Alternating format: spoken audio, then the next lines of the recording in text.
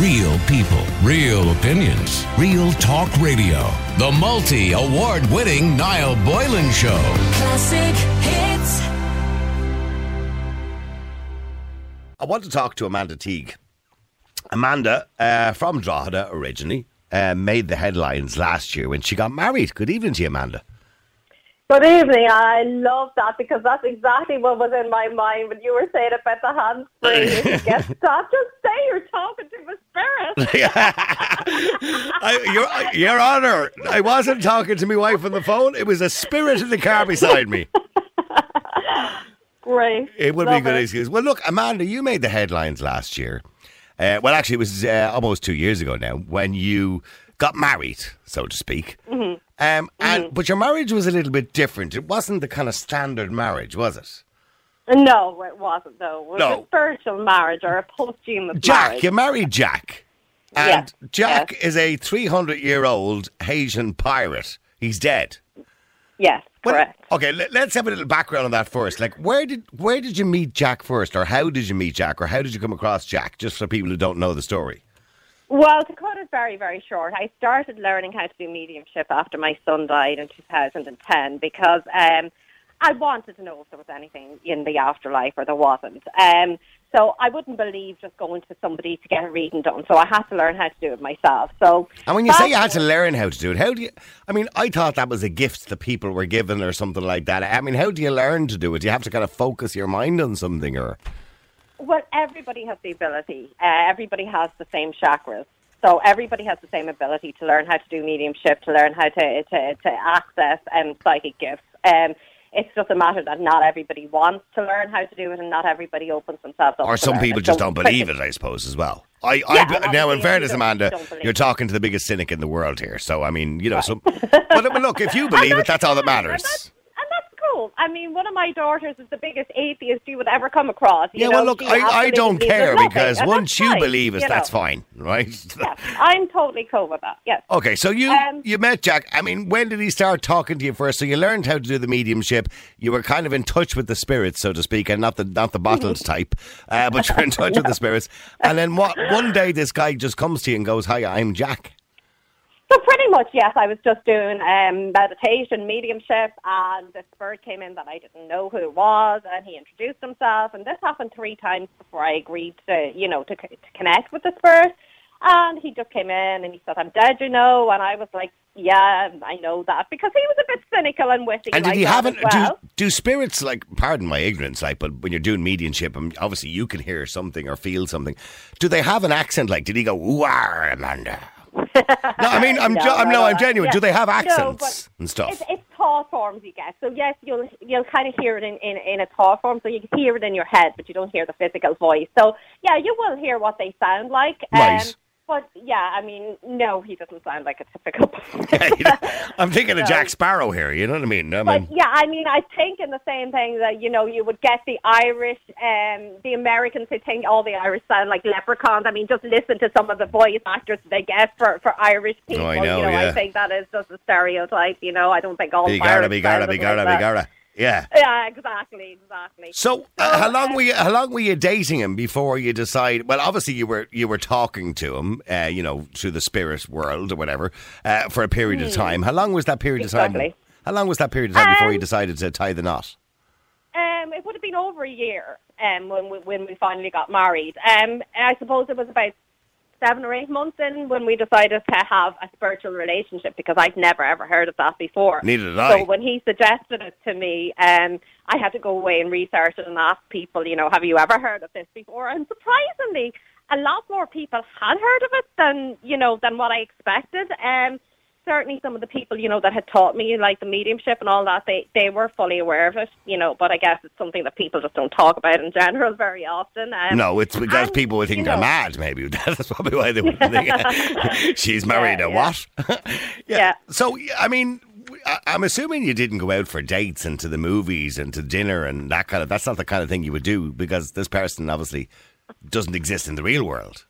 Well, not in that sense. I mean, we didn't date as such. I mean, because I knew how to communicate and I knew how to do mediumship. So yes, if I was out at the cinema or I was, out somewhere and I was trying to openly communicate with them, yes, I could communicate with them wherever I was. But I mean, obviously it's not the same. You don't kind of say, hey, let's go to the movies tonight. It doesn't work exactly like that way. So if I went to a movie... Did he have a favourite pastime? Did he?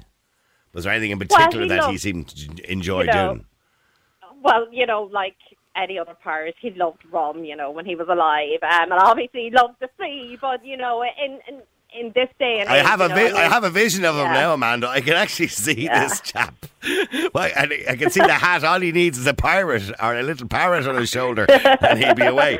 So the marriage... Well, no luck with getting parrots in my house because I rescue dogs, so I've got 6 dogs. So, yes, the parrot probably wouldn't be a good idea. Right. Okay, so you decided to get married. Now, there was a picture of you in the paper at the time, and there you were in the wedding dress, the whole shebang, and there was no sign of Jack. But obviously we can't see him. Obviously. Yeah. Well, yeah, I mean, as I said, people often say to me, I get this a lot, you're seeing things and hearing things that aren't there. This is all mediumship. I never physically heard his voice or physically actually saw him sitting there in front of me. Yeah, because he's not an apparition, is he? No. No, he's energy. So, in the same way that people believe that there's God or saints or angels, you don't see them. You just say that they're there, or people will say, I thought my guardian angel was there looking after me or whatever. You don't see them. It's just like feeling energy. Or say if you go to a haunted building and you get that shiver up your spine and people say, oh, somebody was behind me or there was a spirit there. That's feeling energy. So, he's energy, not matter. So, you can actually, and can you legally marry a dead person? Well, believe it or not, in some countries of the world you can. It's never been done. Like a posthumous wedding, isn't it? Yeah, posthumous marriage. You can do it in France, China, Haiti, and a few other kind of obscure countries, but they're kind of the main ones where it is legal. So, yeah, it is legal in certain places. But not in Ireland or England? Well, it's not illegal in Ireland or England, but there's just nothing in the law to say that, because nobody else has ever tried to do it before, So we actually, the same as... I'm under kind of UK law because I live in Northern Ireland now. Okay. But in the UK, if you go abroad to get married and you have your marriage certificate filled in by somebody who's legally allowed to perform a marriage and you come back, you can just declare yourself as married and show them your paperwork and that's it. And you not have to have a birth cert for the other person? When I got married, you had to show birth certs and things like that. And not to register your marriage if you got married abroad. So therefore, wherever you got married, you follow the laws there. So it's pretty much, in the same case, say a Catholic priest could refuse to marry somebody who's divorced, but legally they can get married, but it's just a Catholic priest won't marry them because, that's the rules of the church. Right. So say if it's a pagan priest who marries you, which was in my case who is legally allowed to perform marriages, as long as he's okay with it by his church rules per se, then that's acceptable. So because he believes in mediumship and that the spirit can speak through somebody else, therefore that was good enough for him. That was the verbal consent. Right. That he was accepting that the spirit did want to enter into this contract. So, okay, and in relation to your name, did you take his second name? What was his second name, by the way? Teague is his second name. Teague is his right, okay. Yeah, Teague is his second name. Okay, so that wasn't your original... Okay, that's not your birth name. Okay, all right, because I was wondering where the name Teague came from. Okay, so Jack Teague was his name.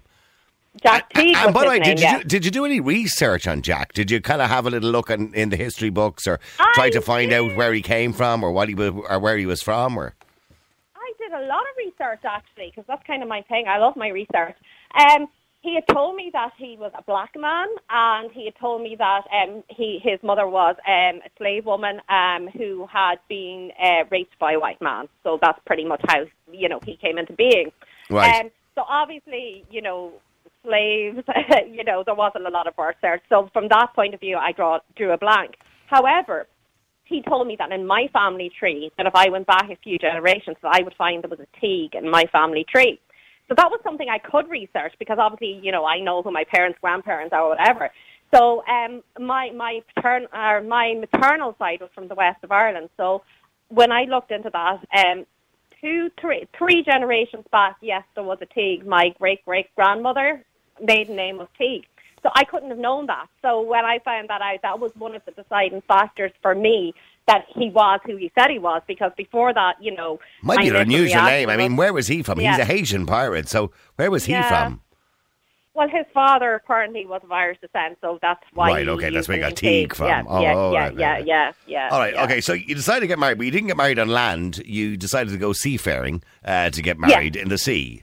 Yes, on international waters, because obviously being legal somewhere in the world and somebody legally allowed to perform the marriage, that was kind of the loophole, so to speak. Right, and were there many guests at the wedding? How many guests were there at the wedding?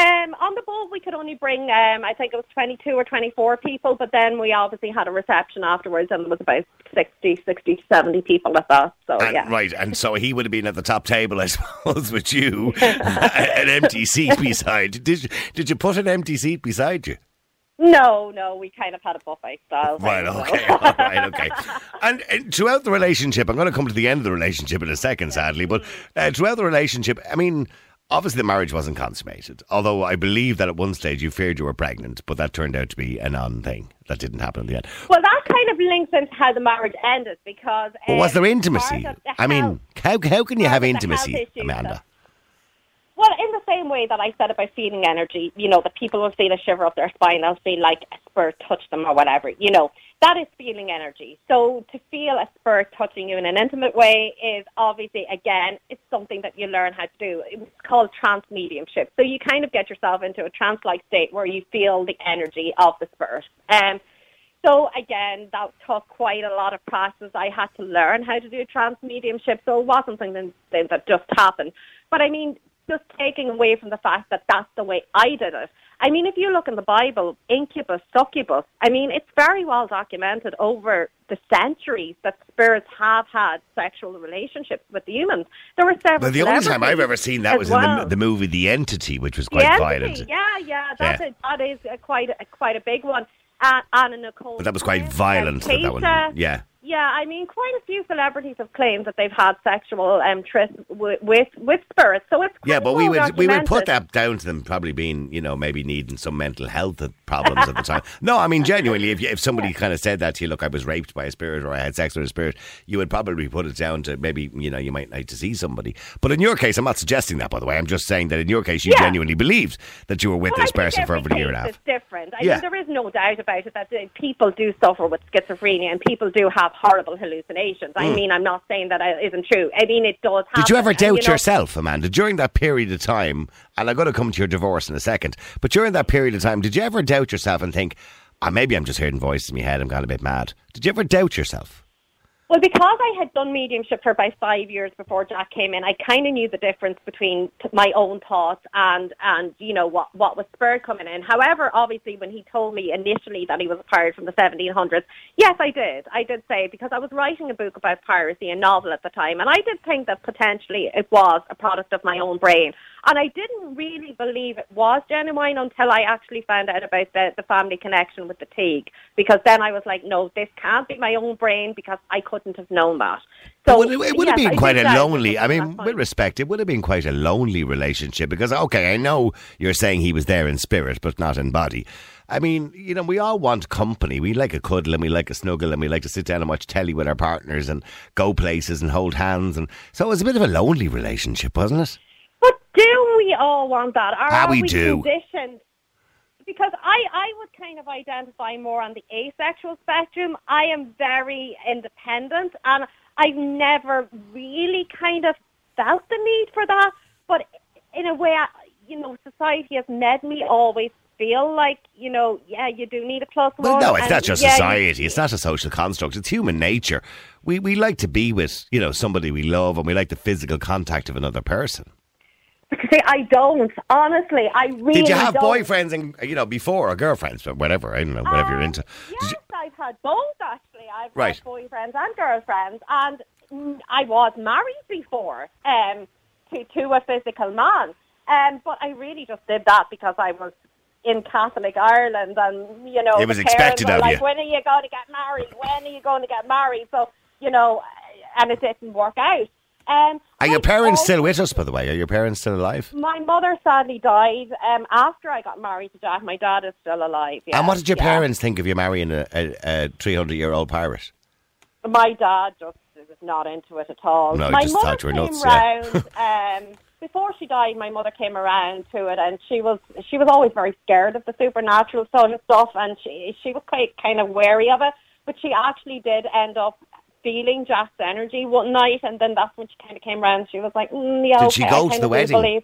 Did she go to the wedding? She did. She didn't go to the one on the boat because she had mobility problems, but she did go to the reception. My dad didn't go to any of them. So right, okay, yeah. okay. Yeah. Okay, so now let's get to the part where something happened in the relationship, and I believe Jack became quite violent. Well, what happened was after the wedding, I started to get all these mysterious health issues, which I never had before. And again, you can turn around and say, yeah, well, this happens, people get sick or whatever. But the timeline just was very odd. And I mean, I did hear about possessions and, and all that kind of thing can make you ill if you've got negative spirits or demonic spirits around you. So there was only one person who had ever said to me that what I was doing was dangerous, and I just kind of dismissed him. But then all these health problems started to build up, and other little kind of red flags, like lots of bad luck would happen and stuff like that. And then when I would communicate, other spirits that I would know, like my spiritual team, didn't want to be around Jack. So all these things were building up to the point that I actually got so ill last year in June that I actually got sepsis and I almost died. The thing that made me realise that it was the spiritual work that I was doing in Jack was that there was a period of about 6 weeks that he and I fell out. And I had no communication with him at all. And during that whole 6 weeks, my health dramatically improved. And when you say you fell out, like what? You tried to communicate, but there was no sign of him. He was off somewhere else. No, it was. I was really cross with him about something, so I cut off communication. So you actually had a row with his spirit. Yeah, and fell out with him. Yes, right, I fell okay. out with him. So I cut off communication for 6 weeks, and my health dramatically improved. Right. Then the 2 days after the communication started again, I got really ill again. So I was like, something's not right. So you about put this. two and two together, yeah. Yeah, so ultimately it ended up in me having an exorcism in December. But the really strange thing about it is that as soon as I had the exorcism, all the strange health issues, they all disappeared, and I haven't had any issues with them since last December. So my daughter, who's an atheist, a full-on atheist, she'll say to me to this day, it's just a coincidence. And, maybe it is. I'm not going to say it's not. Maybe it's Sounds like a coincidence, but it's all right. It's a very odd coincidence that all the issues started when I got married. When I cut off contact with him, I got better.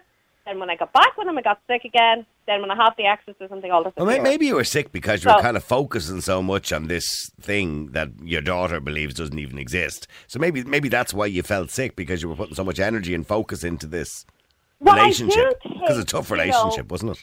The way I do look at it now as well is, we're here living a physical existence, and whether you believe there's something out there or there's not, we'll be dead long enough. I think just focusing on the dead, speaking to the dead, and just obsessing over the dead in itself is unhealthy. Mm-hmm. Oh, well, look, whatever. Look, people know your story. They know it all now. They've just heard most of it now. And we would have heard it on TV last year as well, and it was in the newspapers as well. So, all right. Look, personally speaking, I'm an atheist. I'm like your daughter. But I have no problem with you at all. If you want to believe all that, that's completely your business, right? And I'm sure... And there's a lot of people who do believe in it, Absolutely. I'm sure there's some of my listeners intrigued by it, right? But in saying that, right... there's a lot of listeners who'll be thinking, she's mad as a brush. And you know that as well. And you expect that, of course, right? But what you didn't expect after your TV appearances and after being in the papers and everything else, you didn't expect death threats. And the abuse that you got, the shocking abuse that you got online. Yeah. It's bad. As I said, I'm an activist. I accept that, my spiritual beliefs and, my beliefs in other areas. And not everybody's going to share that. And that's fine, And I've no problem. And you expected a few laughs and a few titters and people to make a bit of fun of you. Harmless fun, I bet he shivered her timbers and just nonsense like that, I didn't hear that one. That was a good one. There's loads of them. The best one that I've read so far is, woman divorces ghost husband because he gave her a pain in the butt. And, of course, one of the issues I had was perineal abscesses. So I loved that headline. I mean, I was laughing so loud at it. So, yeah, I mean, I can enjoy a joke about it as well. Of course I can. But, I mean, messages that I was getting, like literally somebody messaged me 2 a.m. in the morning and said they were going to come and burn my house down in the middle of the night with me in it. I know where you live. I mean, people making comments about my dead son, people, you know, I mean, because, you know, as I said about my dog, people your saying, son, you know, just to let people know, your son died very young. I know. Yes, at 3 months, yeah. I mean, but that was long before the Jack thing started. So, I mean, that has no relevance to the story, nor should it have, you know, even nor should it be brought into it, no.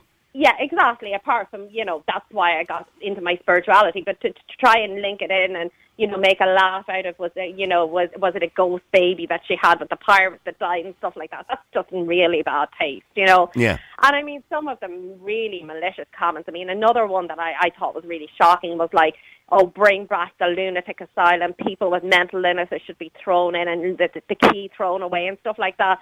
I mean, I don't suffer with mental illnesses. I do suffer with a little bit of post-traumatic stress disorder after the sepsis. And, I'll put my hands up to that. But, I mean, that's very common in somebody that's had, that's almost died from an illness. But before that, I didn't have any mental health issues. No, well, look, the way I look at it is, look, as long as you're not doing any harm to anybody else, and you have your belief in what you believe in. I don't believe it, but you do. But there's a lot of people out there that have serious mental health issues, and if they look at something like that, oh, bring back the mental asylum, throw everybody in with mental health issues, I mean, how's that going to make them feel? I mean, nowadays it's all about trying to, make people feel comfortable. You know, people that do have mental health issues, trying to help them to, become a part of society. Not, do you know what makes me laugh? What makes me laugh, right? There's a text in there at the moment that says, not, are you really interviewing a woman who says that she sees a person in the sky and marries them?